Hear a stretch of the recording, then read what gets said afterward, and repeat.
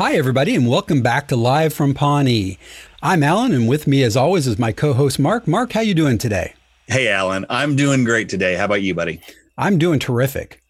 Well, Mark, I'm really looking forward to today's episode. Today, we're going to look at Christmas Scandal, which is a season 2 episode, number 12. And I really enjoyed this episode, and I'm looking forward to breaking it down with you. Yeah, you know, this episode falls into the category of one that I actually didn't remember as well as some of the others. So it was, as always, it's kind of a pleasure to watch this again, you know? Yep, me as well. And sometimes a rewatch feels like you've seen it before, and sometimes you feel like you might have fallen asleep or missed something. Yep. I'm not saying I did that, but, you know, who knows? Been there, Z'd that. That's right. That's right. Mm-hmm. All right. Well, Christmas Scandal first aired on December 10th of 2009. This was the last episode of the calendar year 2009 before they went to break. And I think they came back maybe mid-January with the next episode, which we'll set up here at the end of the show. But this one was written by Mike Schur. I've heard of that guy before. I'm not sure, you know, who he is or anything. What a Johnny come lately. Yeah. Actually, you know what? We should tell the viewers at home, Mark, that we did a special Pawnee Spotlight episode. It was our first episode that we considered what we call a Spotlight episode, where we kind of featured a person or a thing or a theme. And we're hoping to do more of them in the future. But that episode's out there, and we covered Mike Schur. Yeah, that was a really fun one. And it was a fun little break from what we typically do. I hope we can get back to that. Yeah, me too. I'm looking forward to strategizing maybe what we'll do next. And you know what? I'd love to hear from our viewers at home. Well, I don't know if they're viewers, but I'd still like to hear from them. Either way. Actually, you know what? We did some new things to that point. We added a little thing on the website where you can actually go out and leave us a recording. You can pretty easily click a link and send us an email. We're on all the social media pages, so there's absolutely zero reason. And I will at the end of the podcast give out your personal phone number. So there is really no reason. All right. I mean, you know, Constantine has already done it, but he sent it out on the newsletter. But yeah. He also used carrier pigeons, so he's not real with it. He's not that techie. So, as I said, this episode was written by Mike Schur, and it was directed by Randall Einhorn. So I don't know if you remember Randall, Mark. He's an interesting dude. Primarily was a cinematographer. He was started as a camera operator on The Office. And if you ever get a chance, go out and listen to The Office ladies. They actually interviewed Randall here maybe 4 or 5 episodes ago. Great interview. And but he's gone on to mostly produce and direct since then. Shows like Nurse Jackie, Wilfred, Fargo, the Muppets reboot, and the show The Mick. So interesting guy. Yeah. That is interesting. Yeah. He actually started, I think, as a wildlife real, what do they call that? Reality show. That's the word I'm looking for. Kind of a reality show nature photographer, cinematographer. Yeah. So to go from that to The Office seems kind of weird, but when he explained it, it kind of made sense. Yeah. You know, maybe he's just well-rounded. Yeah. There you go. All right. All right, Mark. Well, with that, I think it's time for us to get in our synopsises. I'm very interested to hear what you did this week, because I'm prepared to counterpoint you. Go. Yeah. Well, that's not intimidating at all. Well, you know, Alan, I went into this not knowing exactly what this was going to get broken down into, because I kept on watching it. And I kept on finding more and more little things that I wanted to split it up into. And so I'm just going to come right out and say it. I have broken this down into an unprecedented 5. That's right. 5 stories. I got 4. Well, this is like our deleted scenes argument over and over. All right. Well, what do you got, Mark? What's your A story? All right. Well, it should be noted for the viewers at home that I make up titles for these sub stories because I think I'm funny. Well, Mark, I think you're funny too. At least I tell you that to your face. But I went on and made up some titles too. So if you don't mind. No, AKAs. So the first story, the A story, is I entitled Leslie and Dexhart. A love story. See, I'm trying to get a little bit of mileage out of that. It's I don't know how many different ways I can say it. I like it a lot. So here's the synopses for the A story. Okay. After impersonating Councilman Dexhart in the annual Government Follies that riffs local politics, Leslie is asked by Dexhart to meet with him since one of the skits was accidentally accurate about a sex scandal that has not yet gone public. Leslie convinces him she really knows nothing and leaves, but not before local tabloid Pawnee Sun took pictures of their lunch and is now reporting Leslie as Dexhart's new mistress. What will Leslie do? ... Wow, I like it. Well, I did have the same A story. My title was just slightly different. Yours is better. Mine was Leslie's lukewarm sex scandal. So, yeah, there you go. I like yours better. Well, what do you got for your B story? All right. For the B story, I have, and I may have gone into too many here, but oh well. The B story I called Covering for Leslie. So far, we're 100% in sync. Wow. All right. So my synopsis for this is with Leslie lying low, the gang bands together to tackle Leslie's huge and exhausting list of tasks to do. They separate into teams to try and get this done with ups and downs along the way and get a good feel for everything Leslie Knope does for City Hall and for the residents of Pawnee.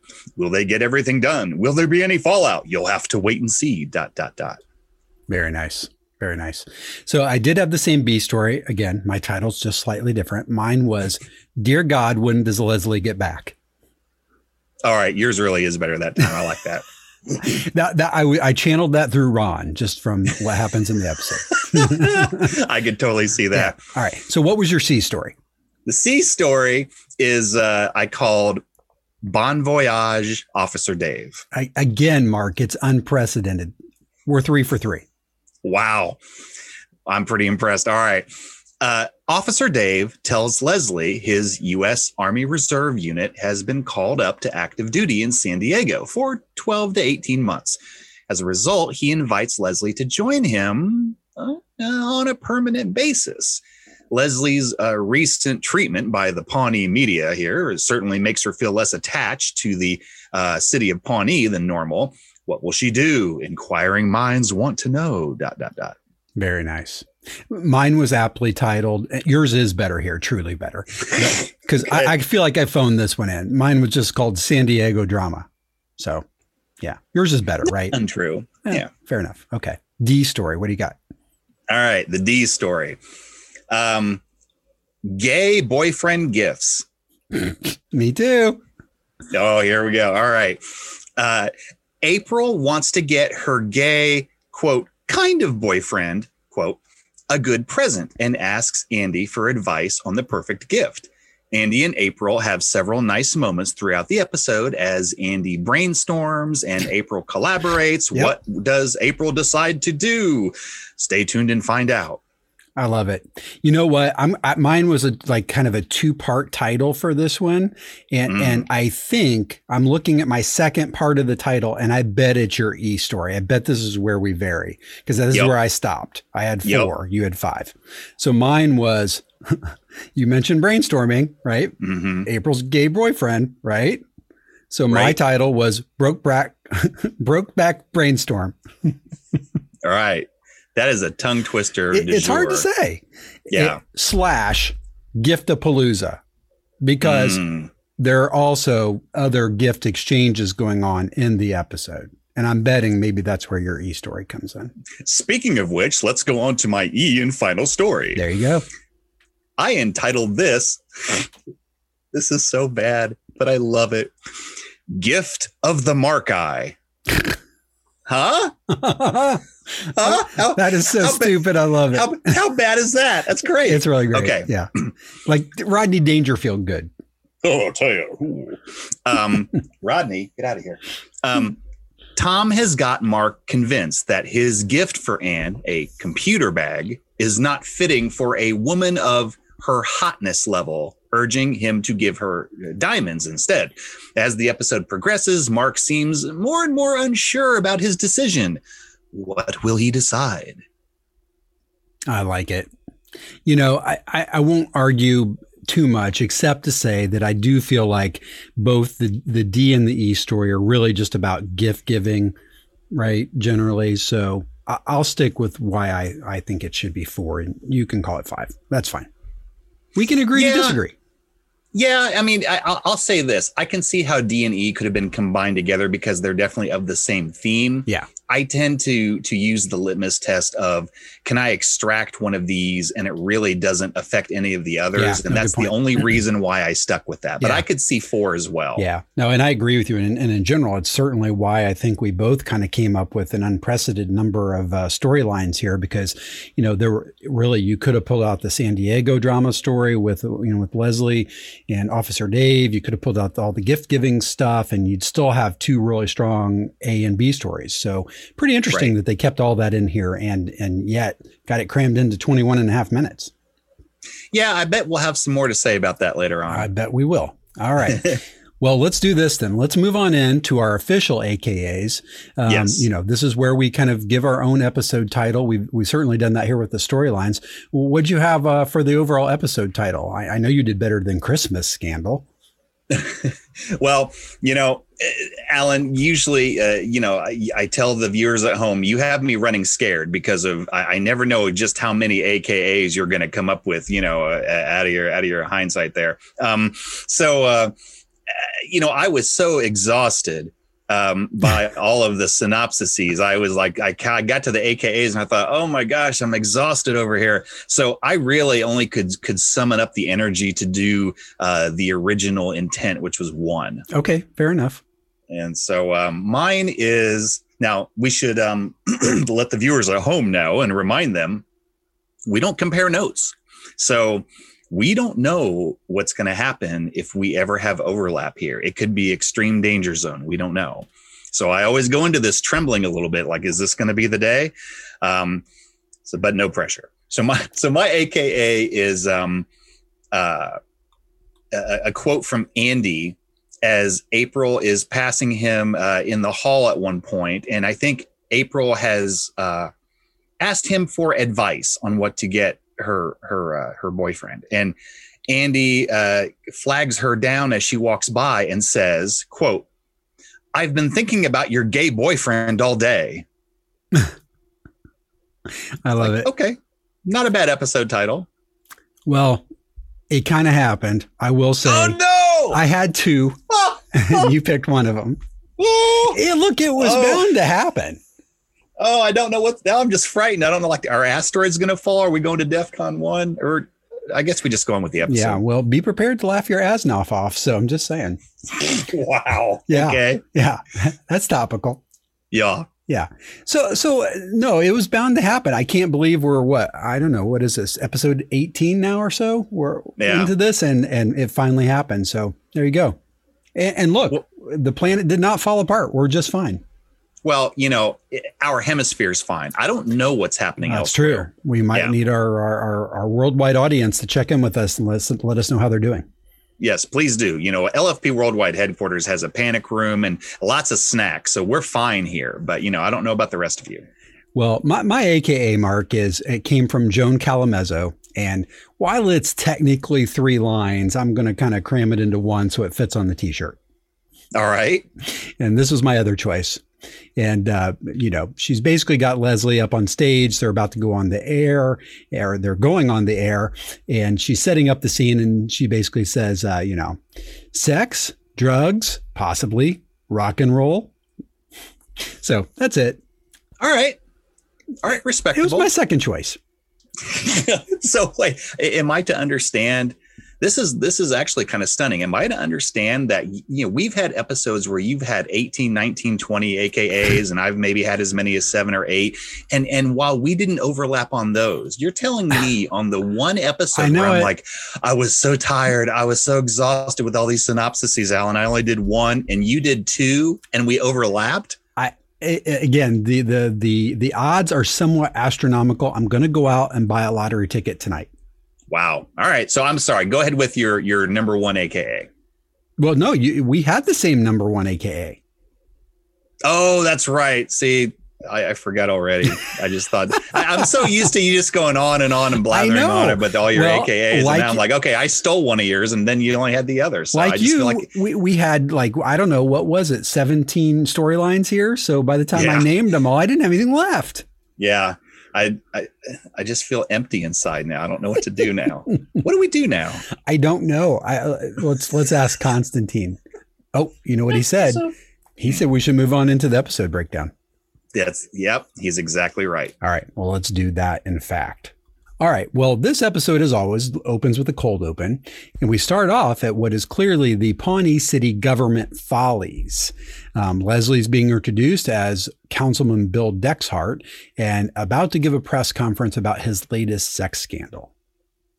Yeah, this was kind of a fun cold open. I mean, it's definitely, you can tell it's a Christmas episode, right from the bat. So, it's almost Christmas. And like you said, Leslie and the gang are performing skits for live audience and during these follies that's presented by the Parks and Rec department. And they appear to be killing it. The audience is just laughing hysterically through most of it. As you said, Leslie was brought out impersonating Councilman Dexhart, talking about, all the miscellaneous sex scandals he has there. And they all take turns singing together, and everybody's having a great time. So this is a plot relevant cold open. Yeah, they went that route, and it was fairly good in length. It was about 91 seconds. And it was really cute. I don't have a lot more to say about it, although I will say Ron was one of the, I want to say 5 people or so from the Parks Department that were doing all of this, singing and gallivanting. Yeah. Ron. Yeah. But I love, so you go, well, what the heck? That doesn't seem like Ron. But when you pay attention to him and see what he's doing, you go, okay, now I get it. Because he barely opened his mouth. And while the others were raising their hands and waving them around, he just kept one hand in his pocket and kind of gestured vaguely with the other hand. So he's kind of doing it. But I was quite surprised they even got him to be part of it at all. So I thought it was a little bit out of character, but you're right. I think he was kind of forced to do it. I'm sure he did it for Leslie, and right. Yes, he did as little as he could do. Yup, agreed. Yeah, absolutely. All right. Well, following the cold open, we open with Leslie and a quick voiceover, a little bit of a talking head at Lot 48, just before she gathers the group to talk about the schedule for what's going to be Pawnee's Winter Wonderland. That's right, Alan. As I said, it is getting close to Christmas time. There's that Christmas feel in the air, Christmas. And they have turned Lot 48 into the Pawnee Winter Wonderland. And Leslie's, planned and spearheaded it as kind of her baby. And she's telling the gang how there's an all-day event on Saturday and everyone's going to take turns playing Santa for the kids, caroling with the youth choir. And then for the first time ever, they're going to have a tree lighting ceremony that will be simulcast on internet radio, which is kind of an interesting choice. At the end of this, April gives Leslie a message saying Dexhart wants to meet with her at the Boardwalk Lounge. And Leslie seems a little apprehensive about this. I think that scene ends at Lot 48 there, Mark, with a quick talking head by Leslie. Not a lot happens there. There's a dirty joke, and that's about all. But a good one. But it's a good one. Yep. Yeah. In the next scene, we find ourselves where it's a shoe shine stand at City Hall, and Andy is having a conversation with April. That's right. And that's where we kind of enter into one of our 17 or 18, sub stories. April is with Andy at the shoe shine stand and asking him for advice about what to get her gay boyfriend for Christmas. And Andy gives a few suggestions, but he doesn't seem to hit on anything good. And Andy assures April he's going to think about it all day, come up with something good. And April seems uncharacteristically pleased at this. And she kind of walks away grinning and kind of looking shyly at the camera. And Alan, if I'm not mistaken, I believe this short clip of April walking down the hall, shyly grinning at the camera, is the same clip that goes in the future credits. I believe you're exactly right. And I think by my count, it may be only the second time we've ever seen April smile. I think you're right. Yeah. She's clearly up to something, though. Yeah. Well, that's interesting, because I think it's either that or she's just kind of pleased to be around Andy. Could be. I mean, like the camera's catching her with these little hee moments, and she's kind of shy about it. All right. Well, from there, Mark, the next scene has Leslie arriving at the Boardwalk Lounge to meet Councilman Dexhart for this meeting he's requested. And he's already seated and waiting on Leslie. And I think instead of walking through this, let's just play this clip really quick. Yep. Good idea. All right. Councilman Dexhart, I'm Leslie Knope. Thank you for meeting me. It's my pleasure. I am assuming this is about my performance in the government follies last night. I'd just like to say that I have nothing to apologize for, except for perhaps being too incisive. I don't want you to apologize. I want to know who told you. Who told me? Mhm. Nobody. Nobody told me nothing. What are we talking about? Well, based on that skit, I know you heard about the new scandal that's about to break. Who told you? Was it the babysitter? Was it the nurse who delivered our love child? What? Stop playing dumb. You know damn well what happened. I got the babysitter pregnant. Then when she was in the delivery room, I had sex with not one, but 4 nurses in a supply closet. The one whose husband was getting a liver transplant. Now, which one of them told you? Was it the liver lady? What? I haven't heard any of this ever in my whole life. Oh, Believe me, I would have remembered this. okay. Well, in that case, everything I just told you was just a funny prank.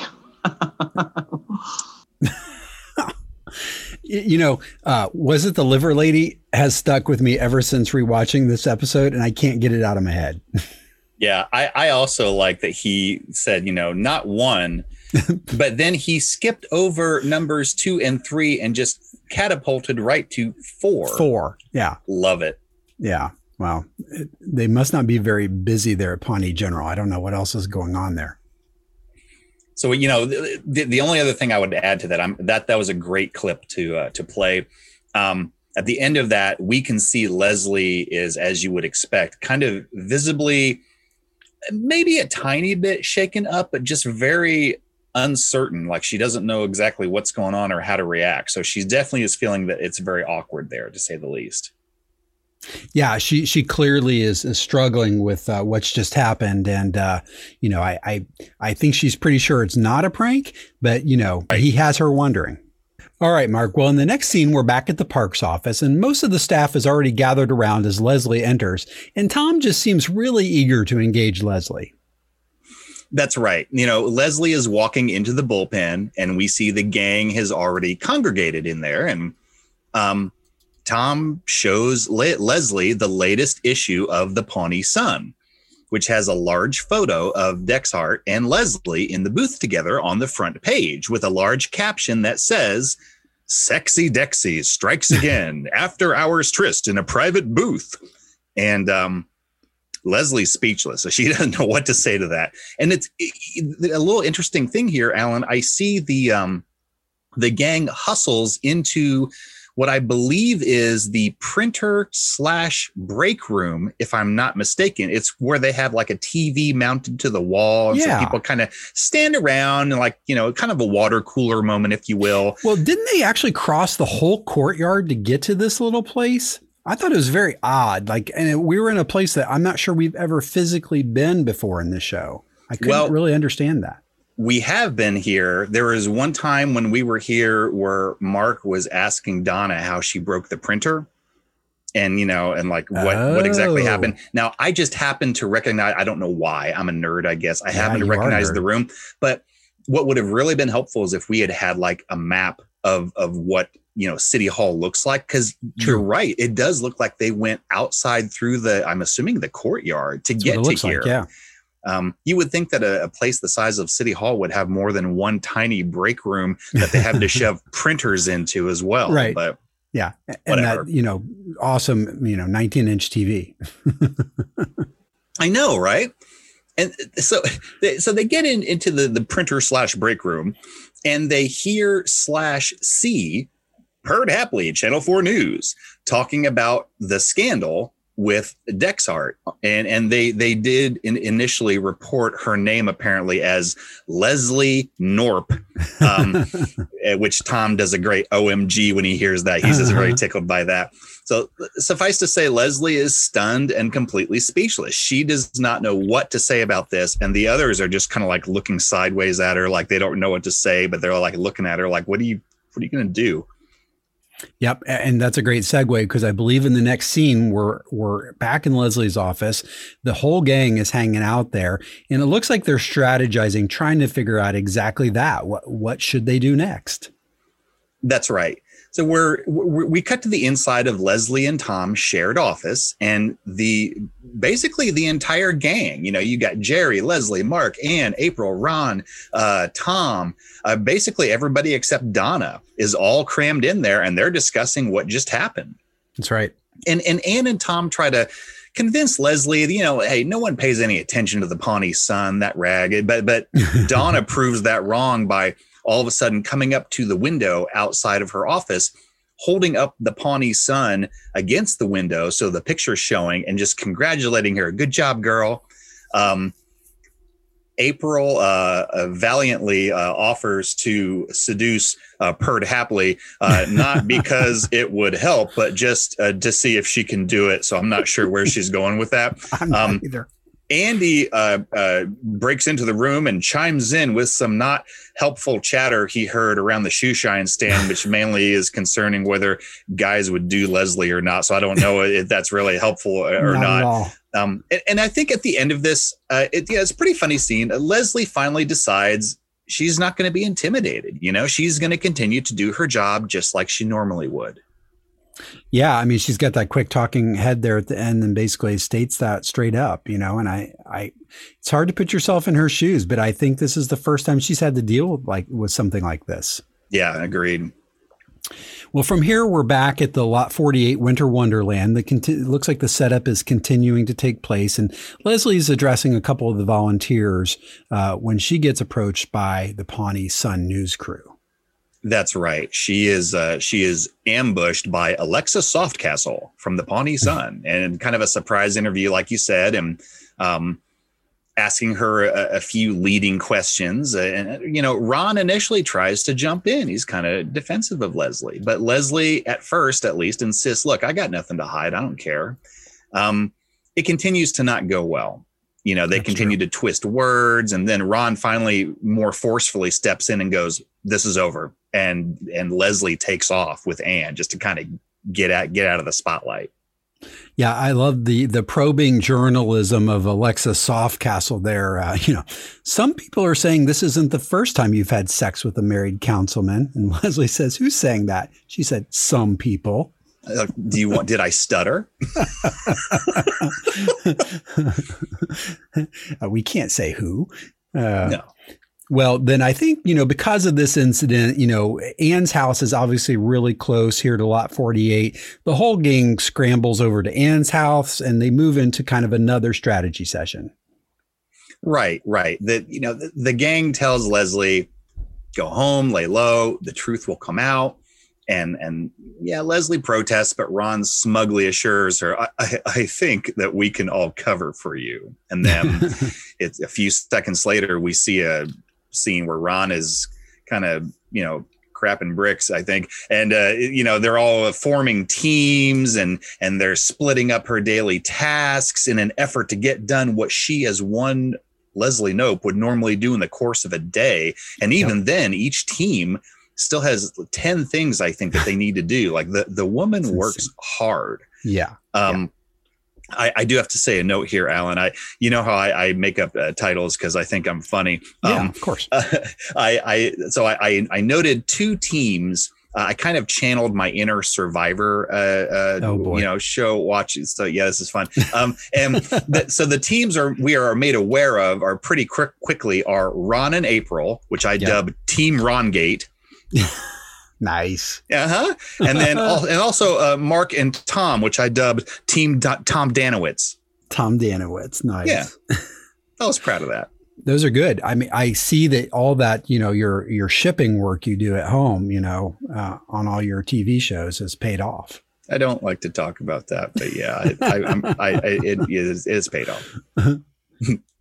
Well, right after Ron does his math and figures out that everybody's got 10 items each, we bounce back over and Leslie is meeting Dave for what looks like a nice lunch at some sort of upscale bistro called Taza. You know what? Intriguing. I'm really glad that you got the name of that, because I had actually paused the scene and I tried to read the outside and all I could get was Taz. Yeah. And I assumed at first it was just called the Tasmanian Devil because I didn't see the end of it, but I decided not to say it. And now I'm glad I didn't, because it looks like you got the right title. And yeah, it looks like a little bit more of an upscale eatery, like nicer than, say, a JJ's Diner. Not better, but like a little bit more upscale. You know, nothing is better than JJ's. Don't you blaspheme in here? Not at all. Never hate on JJ's. So Leslie is assuring Officer Dave that nothing happened between her and Dexhart, and she barely knows him. And Dave assures her right back that, hey, you know, I believe you and I know you, and that behavior doesn't seem like you. And also, if I ever see Dexhart, I'm going to punch him in the face. And I think Leslie thinks that's kind of sweet, but she does encourage him to, instead of punching him in the face, use his nightstick instead. Which, you know, I mean, efficiency. Yeah, that just makes good sense. That's just practical. Exactly. Mm-hmm. Well, from here we bounce back to City Hall. I think we've identified this room once before, maybe as the briefing room outside the manager's office, you know, Paul's office. Oh, yeah. Right. And it looks like maybe April and Ron are taking their first meeting of the day that Leslie would have normally done. That's right. We see Team Ron Gate. I keep saying that. I like sitting in the audience for the reorganization of local auditing systems, which makes Ron want to yomlet right there when he hears he's not happy at all. And Paul asks where Leslie is, as she was going to be, I think, an integral part of this meeting. And Ron explains, look, Paul, I gave her the day off, you know, and Paul thinks that makes sense, but then goes, oh, well, Ron, you're going to make the presentation. And then two things happen simultaneously. Ron becomes absolutely horrified, and we see the color drain from his face. And beside him, April is almost gleefully tickled at this. Yeah. She thinks this is the best. Go Team Ron Gate. Well, real quickly, we bounce back to the restaurant, and Dave has some major news for Leslie. Yeah. So I guess the lunch was Dave's idea. There's a topic he's been wanting to bring up, and he tells her his Army Reserve unit got called to active duty. He ships out in 4 days to San Diego for 12 to 18 months. And Dave wants Leslie to come with him permanently. And they even say to each other, you know, we both kind of feel like we have something, you know, so it's not like this is out of character or an unreasonable ask even, but Leslie, as you can imagine, isn't sure about leaving Pawnee. Yeah. And, you know, Dave has this really interesting talking head here where I think at first he's a little confused about the question, which is, you know, is he in love with Leslie? And but he actually thought they meant, is he in love with the Army? But, yeah. You know, but by the end of it, I mean, he clearly is. He wants Leslie to come with him. Well, it not only do I think that's sincere, but I think Leslie, for what it's worth, is returns sincere feelings. Yeah. She's definitely going to chew on this. All right. Well, from there we bounce back. We're over at Anne's house, and you know, I think Leslie is downloading kind of the events of this meeting with Dave to Anne to kind of get her feedback.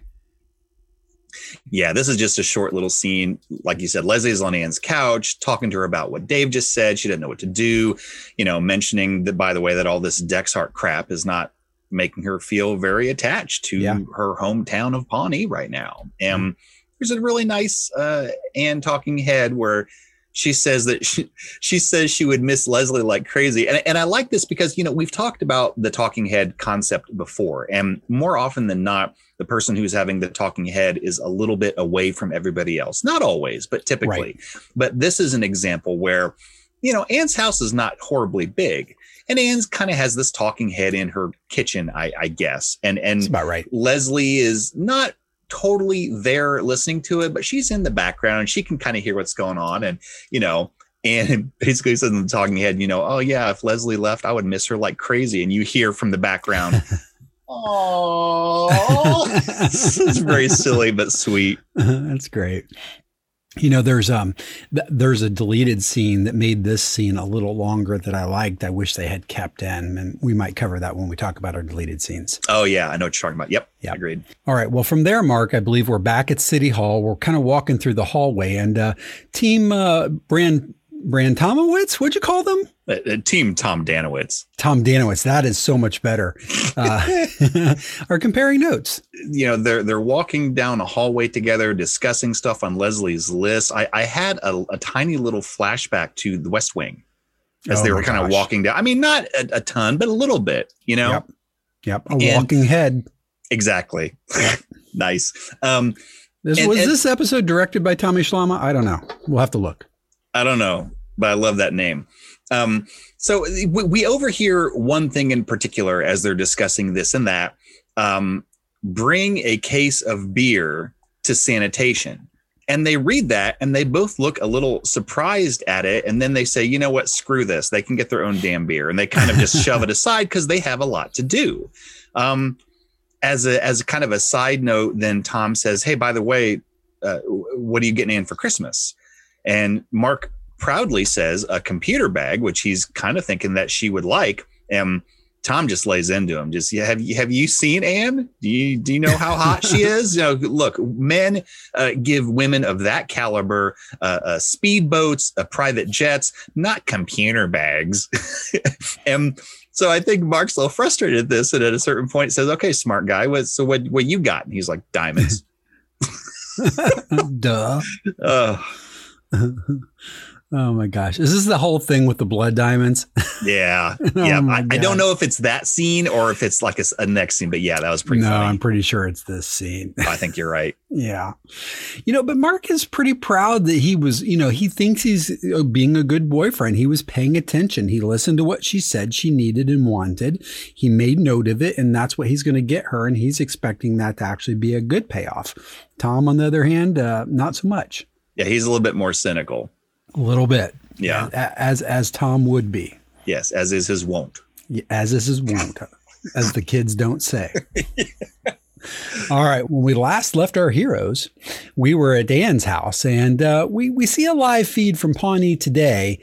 And Anne notices what's going on and grabs Leslie. She's pretty sure that Leslie needs to see this. Yeah. Like you said, they're watching Pawnee today on TV. Joan Calamezzo is talking to some guy. I love Joan Calamezzo. Can I just say that? Too. Mo Collins is awesome. Oh, she's tremendous. I agree. She's talking to some dude named Donnie Rotger from the Pawnee Sun. And they show a videotape from April 2005. So, 4.5 years ago at that point, where apparently Leslie greets Councilman Dexhart at some miscellaneous function, and then they kind of read into her supposed stance and her actions, and that she's given him, I think they said doomy eyes, like even way back then. Look at the way she's smiling at him, and then look, she's almost unconsciously touching her hands to her hips. It's like she's sending him a message that she's ready for childbearing. Like, holy crap, God! So Anne and Leslie are not real happy about this. I love Leslie's quick talking head here where she says, in the 24-hour news cycle, the tiniest story gets dissected over and over. And this kid from Pawnee, they covered him for like over a year. He didn't actually participate in the Olympics. He just went and watched as a spectator. Yeah, that was big news for Pawnee. I guess so. Well, I think after the talking head, that scene continues. We're still at Anne's house. It might be a little bit later, but we see her kind of pulling back into her driveway. She's clearly returning from some sort of errand. Right. And then we see Anne walk into her house with, of all people, Councilman Dexhart. And this is apparently a plan that Leslie and Anne had put together, which basically consists of go get him. Yes. Which I think is actually in the deleted scenes. It didn't actually make the cut. Oh, yeah. You're right. Right. Yeah. And so Leslie is pretty straightforward. She said, look, you need to hold a press conference and clear my name. And Dexhart says, nope. Being linked to you is quite frankly way less damning than the real story. You're like a glass of whole milk. Are you Lutheran? I love Lutherans. Yeah, LOL and yuck. So Leslie says, all right, you know what? If you don't do it, I will. I'll threaten to go. I'll come forward and tell the whole story. But Dexar's like, yeah, that won't work. Take it from me. You deny stuff. It makes things worse. It's not going to help. And as he prepares to leave, what the heck? He propositions Leslie, saying, "Look, everybody thinks we're doing it anyway. So what?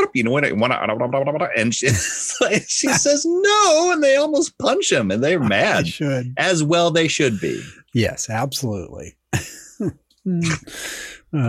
Disgusting and disturbing all at once. Yeah, LOL and yuck. Yeah. Well, in the next scene, we're at the shoe sign stand at City Hall. Andy's reading a magazine. It doesn't look like he's trying very hard to sign any shoes, but April walks by and that grabs his attention.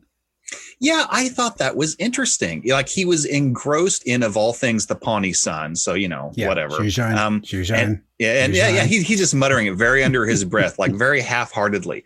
But April walks by. He notices that. And he kind of waves her down, and that this is it pains me to say this, Alan, this is the source of our joint, AKA, I've been thinking about your gay boyfriend all day. And he's got some awesome ideas, and he suggests a few things. And April finally mentions, I think she's trying to kind of guide him in a certain direction. And she says, look, you know how people say that you should give gifts that you would want to get yourself? Well, what would you want? And without hesitation, Andy rattles off. Indianapolis Colts, Reggie Wayne jersey, number 87, XXL, home blue, signed by Reggie Wayne right after he catches a touchdown to win the Super Bowl. And April appears kind of nonplussed at all of this and says, okay, never mind, and kind of walks away. And I think it's this whole sequence here that made me kind of say what I did earlier about April and whether or not this is kind of a ruse for her. I don't know. I feel like the fact that she so quickly turned this to what Andy would want, this feels like a fishing expedition to me. I think this is maybe what she was after all along, personally. Again. I agree. Yeah. I think you're spot on. Yeah. And Andy, again, like we said in the last episode or two, he doesn't see it yet, but I think he's getting a lot closer here. I would say that for a different person, maybe April would have needed to turn up the tact and subtlety a little bit. Yeah, Andy is not a different person. This level is fine. It's totally fine. Yeah. She could probably go harder at this and he still wouldn't see through it. I know. Yeah. Poor Andy. All right. Well, there at the end of that, Andy did also throw out, hip hop abs as a potential gift, which I thought maybe wasn't a bad one, but not bad. Yeah. No, but April keeps walking. So yeah. Well, in the next scene, we're at Anne's house again, and Pawnee Today is revealing even more information about this sex scandal. That's right. Joan tells the audience that they just received some exclusive photos, this time of both Leslie and Anne with Dexar. How did they do it, Alan? There's someone standing outside their house. There has to be. There has to be. So needless to say, they're both horrified and disgusted. So Donnie Rotger from the Pawnee Sun, he says... we never see Donnie again, do we? No. I like to believe that someone like 86 his brakes or something. I don't know. He's not a nice guy. No, I don't. I think he's a one and done. I think you're right. Yeah. So he says, the big issue now is who is this mystery woman? She and Nope are standing very close to each other. God. And at any time you see, Alan, this is true. Anytime you see two women standing very close together, lesbian. Yeah. Yeah. Of course. And good Lord, this enrages Leslie, and rightfully so. And she gets on the phone and tells Pawnee Today to clear all Joan's guests because she's a coming on the show. Oh my God. Ronnie's such a Neanderthal. He really is. Oh boy. All right. Well, I think that wraps up day 2. And the next day, we're going to start off day 3. We're on lot 48. We're finishing our final preparations for Winter Wonderland, which I think is going to kick off probably at the end of this day. Yeah. So we see Team Rongate standing by. And while Team Rongate is standing there, Team Tom Danowitz runs up. See how I did that? And so now the four of them are together, and they Team Tom Danowitz asks, well, what happened? What happened? Well, Ron informs them that apparently sanitation didn't empty the dumpster by the Pawnee Winter Wonderland. And so to the raccoon's delight, and then there's a nice little shot of, a gaggle of raccoons just frolicking like in and around the dumpster in the background. And Ron just point blank tells them, we can't have raccoons for this Christmas thing. They will hunt the kids for sport. Who dropped the ball? And Tom Danowitz, they both remember, bring a case of beer to sanitation. You know what, Ron? This is us. We screwed this up. We'll take care of it. You know, I love these team names you come up with, Mark, and I'm struggling because I think unofficially one of the other teams is Gary. Oh, good Lord. I've jumped 4 seasons. I think one of the other teams is Jerry and Donna, right? I mean, I think we're never really told explicitly, but I think so. Yeah, it's Team Jeagle. Oh, my God. You're all over this. Yeah, I really am. Yeah. I think Constantine came up with all of these and gave you cards personally. I think that he'll never admit that, right? No. Not if he wants his stinking onions. No, and they are. Yep. All right. Well, Leslie's back, and I think she's now finally on the set of Pawnee today. You know, This is the thing she asked for, to go and clear her name. And, she's having a little bit of repartee with Joan as she's getting mic'd up. Yeah, I think Leslie's trying to be somewhat nice and classy at first, and Leslie thanks Joan for having her on. And Joan, I don't even think that Joan's gunning for her yet. I think she just said, "Oh, it's nice. I see you brought your girlfriend. That's nice for support." Because Anne's there, And I think this gives us an idea about how this is about to go. Yep. And although Joan tries to derail Leslie from the get-go, like, when did the scandal first start? Leslie maintains that nothing happens and she barely knows Dexhart. And when Joan remarks on the tape from 4 years ago, Leslie says, "Look, I don't understand why I'm on trial and not Dexhart." To which Joan agrees and says, let's bring him out. And so Dexhart comes out to sit with them, and what a slime, he and Rotger. And so Dexhart immediately acts like he and Leslie are a couple. Yeah. And, oh, honey, let's keep our private. Oh, and this infuriates Leslie and makes Joan giggle. Oh, it's like I'm invisible. Oh boy. I think you said it, but this to me, I'm pretty sure cements now in this moment. We've seen Joan before, but I think this now is when she is cementing this relationship that she's going to have with Leslie from here out, where we would consider her a nemesis, right? Yeah, I don't think that's untrue. I think that she's, I can't figure out if she's really like an aggressive minor nemesis, or if she's just kind of oblivious, Well, I think her brand of journalism and the brand of journalism that happens to come out of, the Sun there, they're not that different. Yeah, I think you're right. Yeah.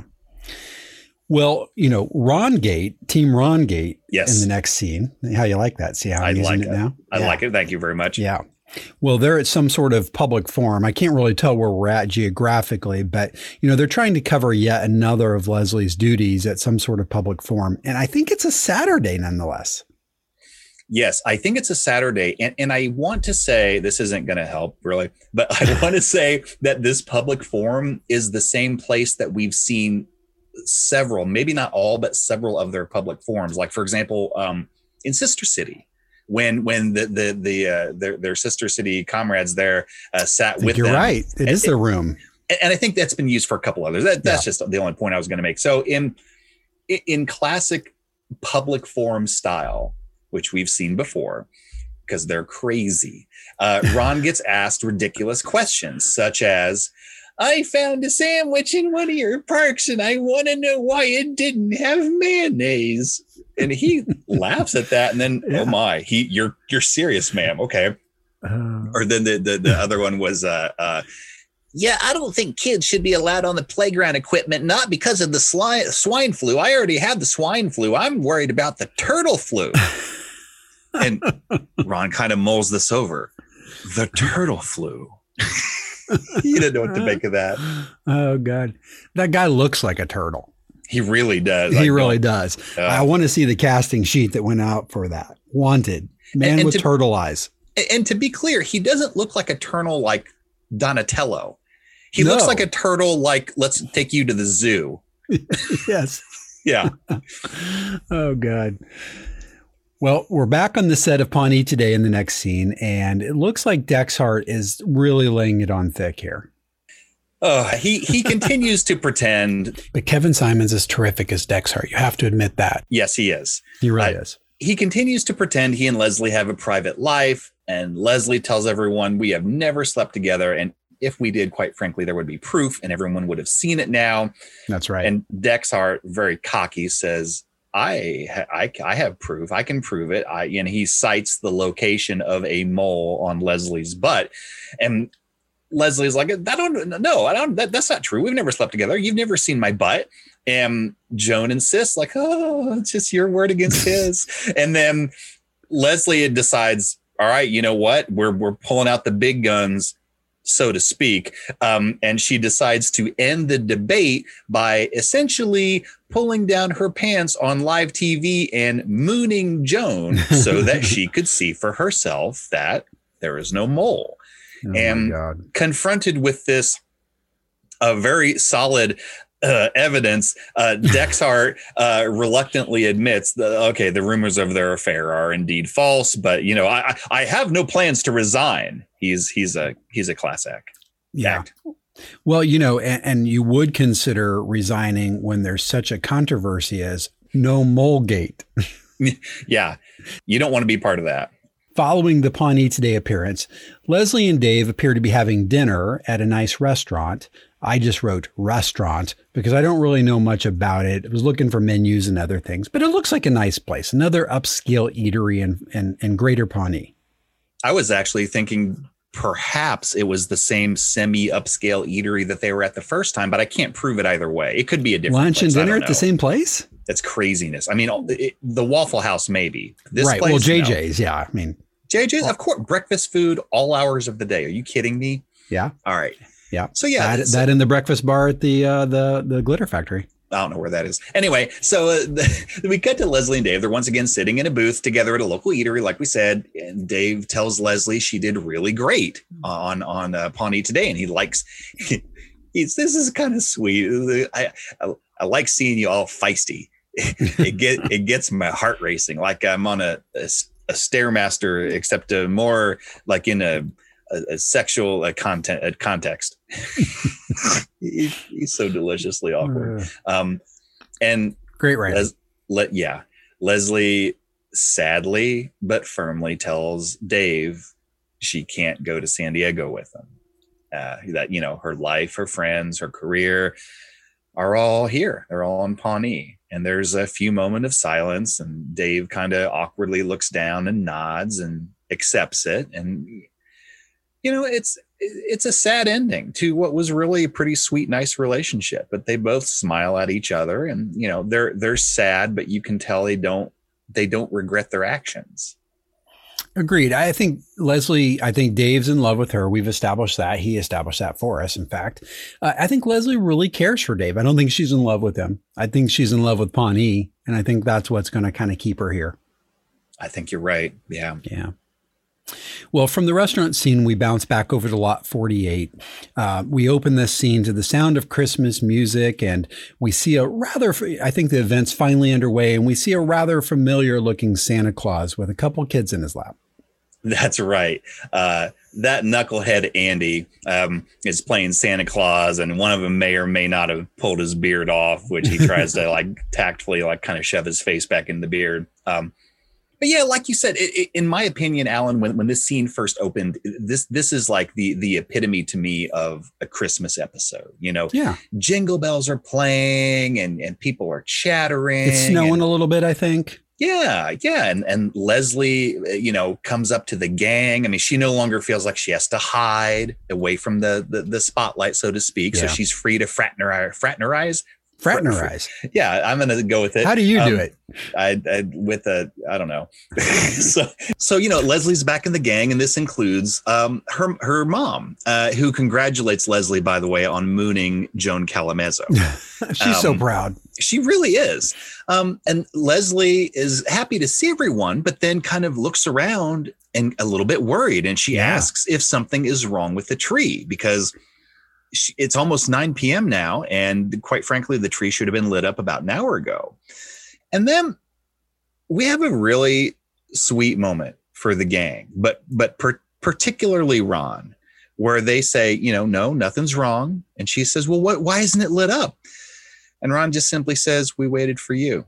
And he hands her the control box to light the tree. Yeah. And then Ron kind of smiles and has everyone count down, and Leslie lights the tree to great applause, and everyone cheers, and we hear carolers singing, and we see Mark hug Anne, and then Andy comes over and hugs April, and everyone kind of comes together and is happy, and then we see Leslie gazing up at the lit tree, and she has kind of a satisfied, sad, determined, but ultimately happy look on her face. Yeah. And she has a great talking head at the end of this scene. I love it. And she says, and it's one of these scenes where it's really funny, but it's also really kind of poignant, I thought. And she says, it's gotten a lot harder to work in government. You think Winston Churchill ever had to pull his pants down and show his butt? No. But would he have? Yes. Now, could he have? Well, maybe not towards the end of his life, but he would have. Because he loved his job. Yeah. That's good stuff. It is good stuff. And, it really is what makes, I think, Parks and Recreation special, honestly. Right? It's moments like this. Yes. Completely agree. And I feel like for Leslie, at least, that's like one of the main running themes of all of this. Like, she loves her job. And yes, by extension, of course, Pawnee and her friends, but she loves what she does. Yeah, no, you're exactly right. She's in the right place for her. Yep. Agreed. Yeah. Well, I think, Mark, that wraps up the main episode. The next day, it's day 4. It's a very brief scene. I'd say we'd call this the kicker, right? And we see it starts off with, there's going to be a couple things that happen, but we start off with Andy. He's preparing to open the shoeshine booth, and he looks like he's got a little present waiting on him. Yep. He sees a present with a card on the chair of his shoeshine stand, and he picks up the card and he opens it, and the camera reads kind of over his shoulder, "Thanks for helping me, April." And Andy grabs the present and rips it open, and he is ecstatic. It reveals an Indianapolis Colts jersey. Yep. Home blue, number 87. Reggie Wayne, baby. And Andy turns around to the camera so proudly, and he's happily holding up his gift. And that's a really nice moment. And then I think also in another gift giving kind of theme, Anne opens Mark's present. Right. I assume this is Mark's office. It's somewhere else in City Hall. Yeah, I had it in Mark's office. and as Mark originally suspected, he stayed with his original gift of the computer bag. And to Mark's credit, as he originally suspected, she loves it. It's exactly what she wanted. It's exactly what she had hinted at, and he done good. Yeah. She didn't even open it looking for the diamonds. No. What an idiot. And she said, this is so good. This is so much better than what I got you. Stupid Pacers tickets. They're not even good seats. And then Mark performs a coup de grace by telling Anne, I have a second gift for you. You don't have to come to the game with me. And this, Ellen, damn near makes her tear up. Like she puts her hand over her mouth, and that's the nicest gift anyone's ever gotten me in my life. And they hug and everything's good. Well, from here, we've got the final piece of the kicker. Ron is basically in his office when Leslie enters the bullpen with a scandal behind her, and she looks like she's ready to get back to work. Yeah. The first shot is we see We initially see Jerry at his desk. We see Ron in his office in the background. Like you said, we hear footsteps. Ron looks up. He gets up. Ron goes, oh, thank God. And Ron meets Leslie in the bullpen, and he hands her a stack of messages. And he says to her, there's a bunch of messages waiting for you about a bunch of things I don't understand. And this is the final part of a really touching series of scenes here. You know, Leslie, They don't even say a lot past this point. No. Leslie takes the messages from Ron. She smiles at him. Ron smiles back. Leslie slowly walks to her office as Ron and Jerry both smile at her. And, you know, and they know she loves her job. And we see Leslie sit down at her desk. She starts going through the messages through the back window of her office. We can see it snowing outside. And the rest of the gang just kind of looks on, all smiling at Leslie's energy and her optimism and her boundless determination as she happily digs into this stack of messages. And the last thing we hear in the episode is her on the phone with someone. Hi, this is Leslie Knope in the Parks Department. End scene. I love it. Yeah, good stuff.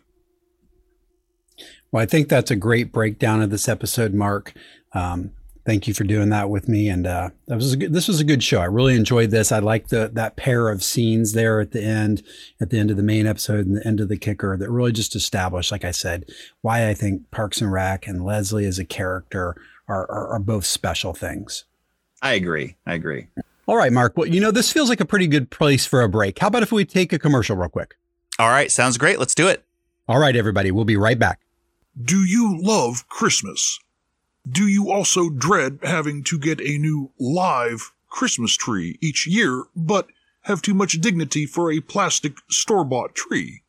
Have you gotten into trouble before due to silly new laws that forbid industrial-strength commercial chainsaws and require pesky government permits to do what should be a joyous task? Well, do I have the answer for you? Hello, this is Ron Swanson. I am a huge fan of huge trees. The bigger, the better. A Charlie Brown Christmas is all fine and good, but his so-called tree would be better suited for the fireplace than the living room. And I don't mean near the fireplace, I mean as kindling for it. In the past, I was willing to face the government, the expansive wilderness, and even rare Indiana black bears to obtain my yearly wood-filled delight. However, now that I am a family man, I want to spend my time with said family and relieve myself of this no longer fun annual task. As a result, I have come to be quite the fan of Crazy Mike's Christmas Tree Farm. Located on the border of Pawnee and neighboring city Patterson, Crazy Mike has quite the impressive assortment of trees available for immediate purchase and carryout. And his low prices make me understand why he obtained his apt sobriquet of Crazy Mike. Opponents of live trees will tell you that they make everything sticky due to sap. However, my experience has been that if you have children, then everything you own is probably sticky anyway. So, why not invite a little nature into the mix and reap the reward of a fresh-cut Colorado blue spruce, eastern white pine, or a handsome Douglas fir? If you do decide to venture to Crazy Mike's, be sure to tell him Ron sent you, and receive a free special edition CD single of a never-before-released song from the talented and handsome jazz virtuoso Duke Silver entitled Duke the Halls. Thank you. That is all.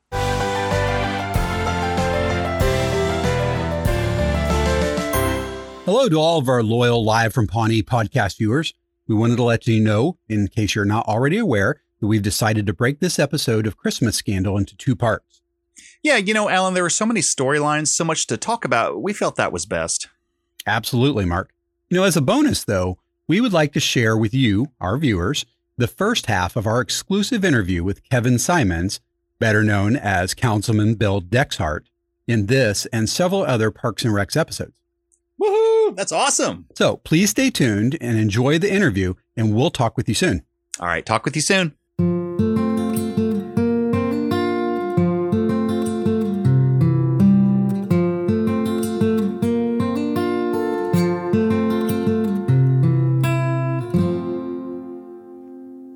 All right. Well, I want to welcome a very special live from Pawnee guest today. You know him as Councilman Bill Dexhart. It's our great pleasure to introduce the terrific Kevin Simons. Kevin, thanks so much for joining us today. Yeah. Well, thanks for asking me to do this. It's great. Well, thank you so much. I mean, not only going back and watching the first episode, but, watching that episode last night to prepare for this, it's more than we would have asked for. Yeah. Well, because you were asking me about Dexhart, and I actually got hired to just do guest star on, I was one and done. It was just, I was just hired to do Practice Date. And the character was based on Mark Sanford, the guy, the congressman or senator that I think so. That was Christmas, and his staff didn't know where he was. Nobody knew where he was. So that's where they got the whole cave sex in Brazil and all that sort of thing. Yeah. And then lo and behold, a few episodes later, they called and did Christmas Scandal, which was like a dream for me. It was so great. That's great.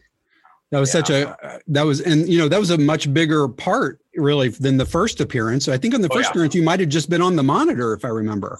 I was just on the monitor, and then that's right. And then at the very end, the catchphrase, "I have no plans to resign." That's right. That's right. You got to love it.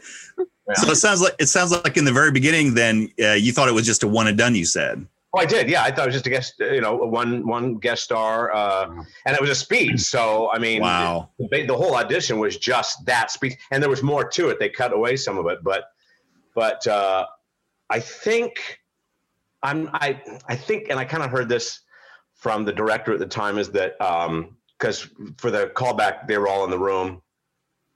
And the one line that I used that I came up with for myself, the way that I interpreted it was having sex with a beautiful woman and her boyfriend and a third person whose name I never knew.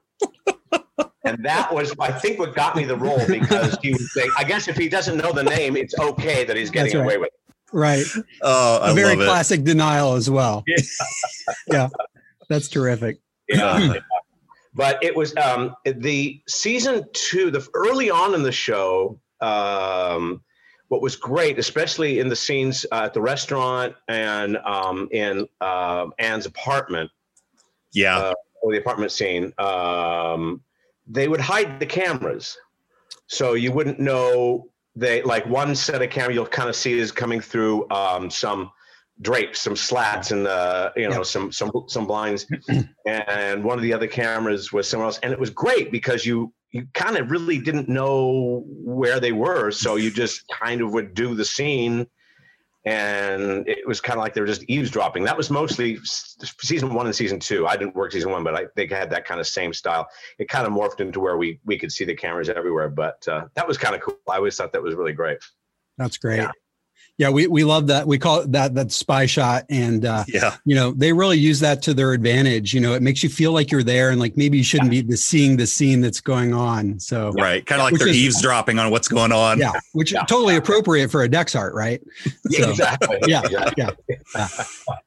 Well, how did you come to find Parks and Rec as an opportunity at all, even that first edition? Came to my agent. my wife and I had seen season 1, and we liked it. We were like, oh, this is, I really want to love it. Yeah. And I like it. And I'm not taking any credit for this, but I thought they really, from season 2 on, I think it just really got better and better and better and better every season. Yeah. Yeah. I think the first season they were trying to find their sea legs a little bit. That's my opinion, but it was still great. But I think they really kicked it up a notch, and after the second, and everybody, I think it's because everybody found their voice. All the characters really became very well defined. Yeah, I know that Alan and I have said something very similar several times. I mean, we love the whole series, but they definitely needed season 1 to kind of find their voice, and it was still good, but they weren't going to be the characters that we're going to know and love. Right. So exactly. Totally agree. Yeah. Yeah, and I was, so like I said, I auditioned, got called back, went to producers on it, got it, was thrilled, did it one and done, and then, got the second one, and then I was done for 2 seasons. I didn't come back till 5 when Leslie got on the city council. That's right. Yep. Then it was, I was in several of them. And one wonderful thing that I will always be grateful to Amy Poehler for, who I just absolutely adore. She was truly, and I'm sure you probably talked to other people about this, but she really set the tone on that set, and it was fun, and it was like a family. Yeah. And she did something very sweet for me, and that is she wrote another big scandal for the 100th episode, which was Second Chance. And Amy wrote the script for that, and she said, I heard that she had written a nice Dex Hart scandal so that Leslie could run again. Well, that's great. Awesome. Yeah. We've heard that she, we've talked about her character, the Leslie character kind of being like queen of the parks department, but a nurturing character for her staff, always puts them first, wants to help them as much as she's trying to achieve whatever goal she has for herself. But, people have said the same about Amy as a person. So, yeah. And that she had everyone's back on that set. So absolutely right. Yep. I cannot stress it enough. And the whole cast, I mean, it was a dream job, absolute dream job. And the amazing thing is that we did the last time I saw everybody, I talked to Jim O'Hare periodically. We keep in touch. But the last time I saw everybody was after the Paley Center for television did a 10th anniversary of their first 2019. Season. Yeah. And I was there, and I was on the panel, but I was in the audience. And then we had a big party afterwards, and everybody remembered me and remembered it. It was just so wonderful. And, I hadn't seen Chris Pratt just became this mega star, and like he's giving me a big bear hug, and it was just great.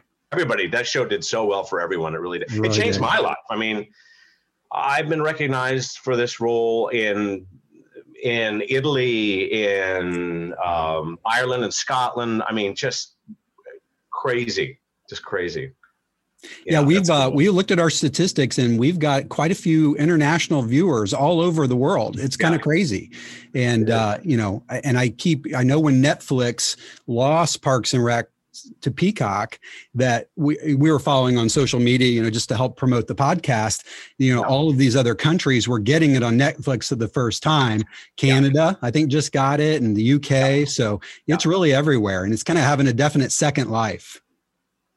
Netflix gave it a gigantic second life, and the pandemic and all of the above, and it just. I mean, it exploded more than I think when it was on the air originally. I think that's true. So I do too. Because of Netflix.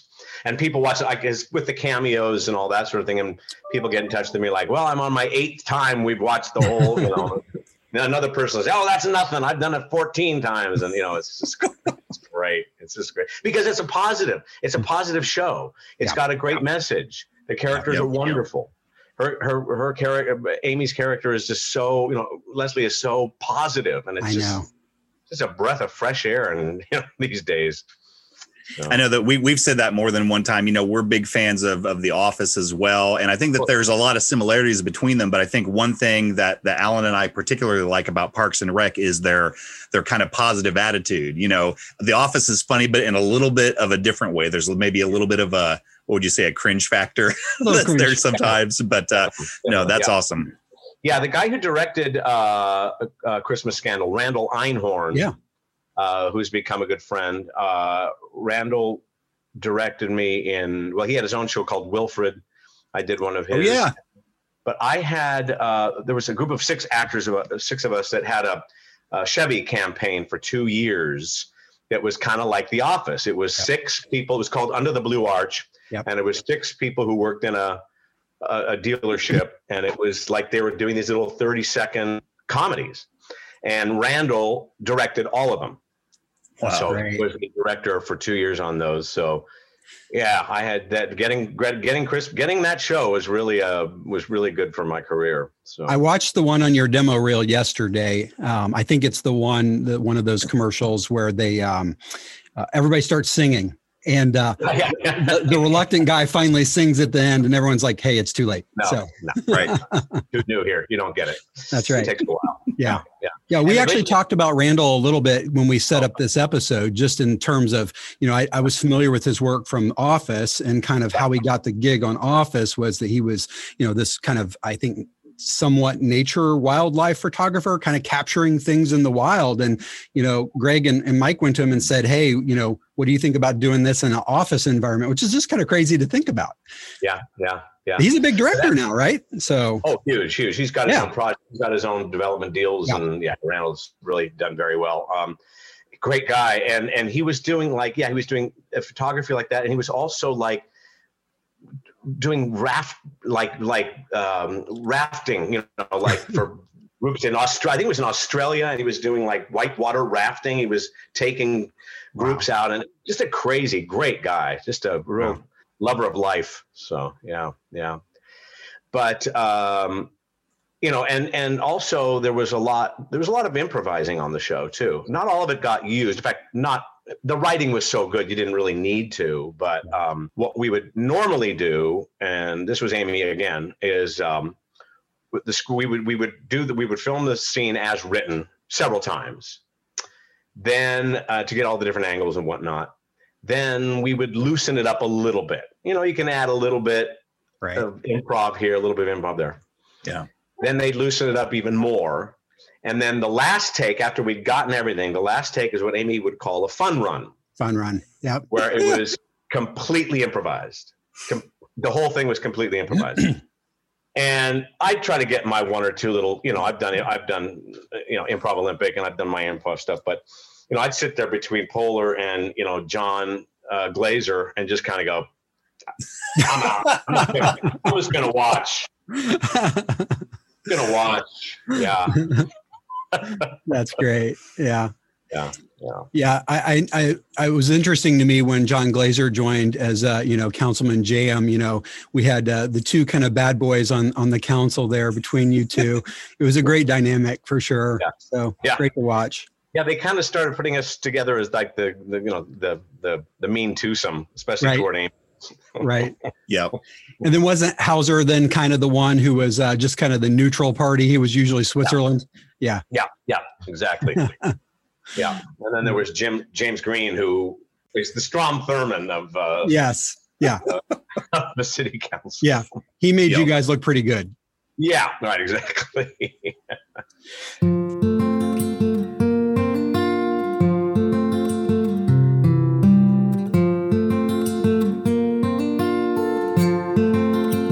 All right. Thanks, everyone, for joining us this week. We really hope you enjoyed the first half of Christmas Scandal, as well as the first part of our interview with Kevin Simons. Absolutely. It was a lot of fun, and we really enjoyed it. Agreed. So be sure to tune in next week as we finish up both Christmas Scandal and our interview with Kevin Simons. We'll look forward to seeing you then. All right. Bye, everyone. Bye. Live from Pawnee is a copyrighted production of the creators. Copyright 2020. All rights reserved. Original music was created and performed by Aaron Emerson of Emerson Studios. Clips are used under fair use doctrine for the purpose of commentary and parody. Please see our website at livefrompawnee.com for more details or to contact us.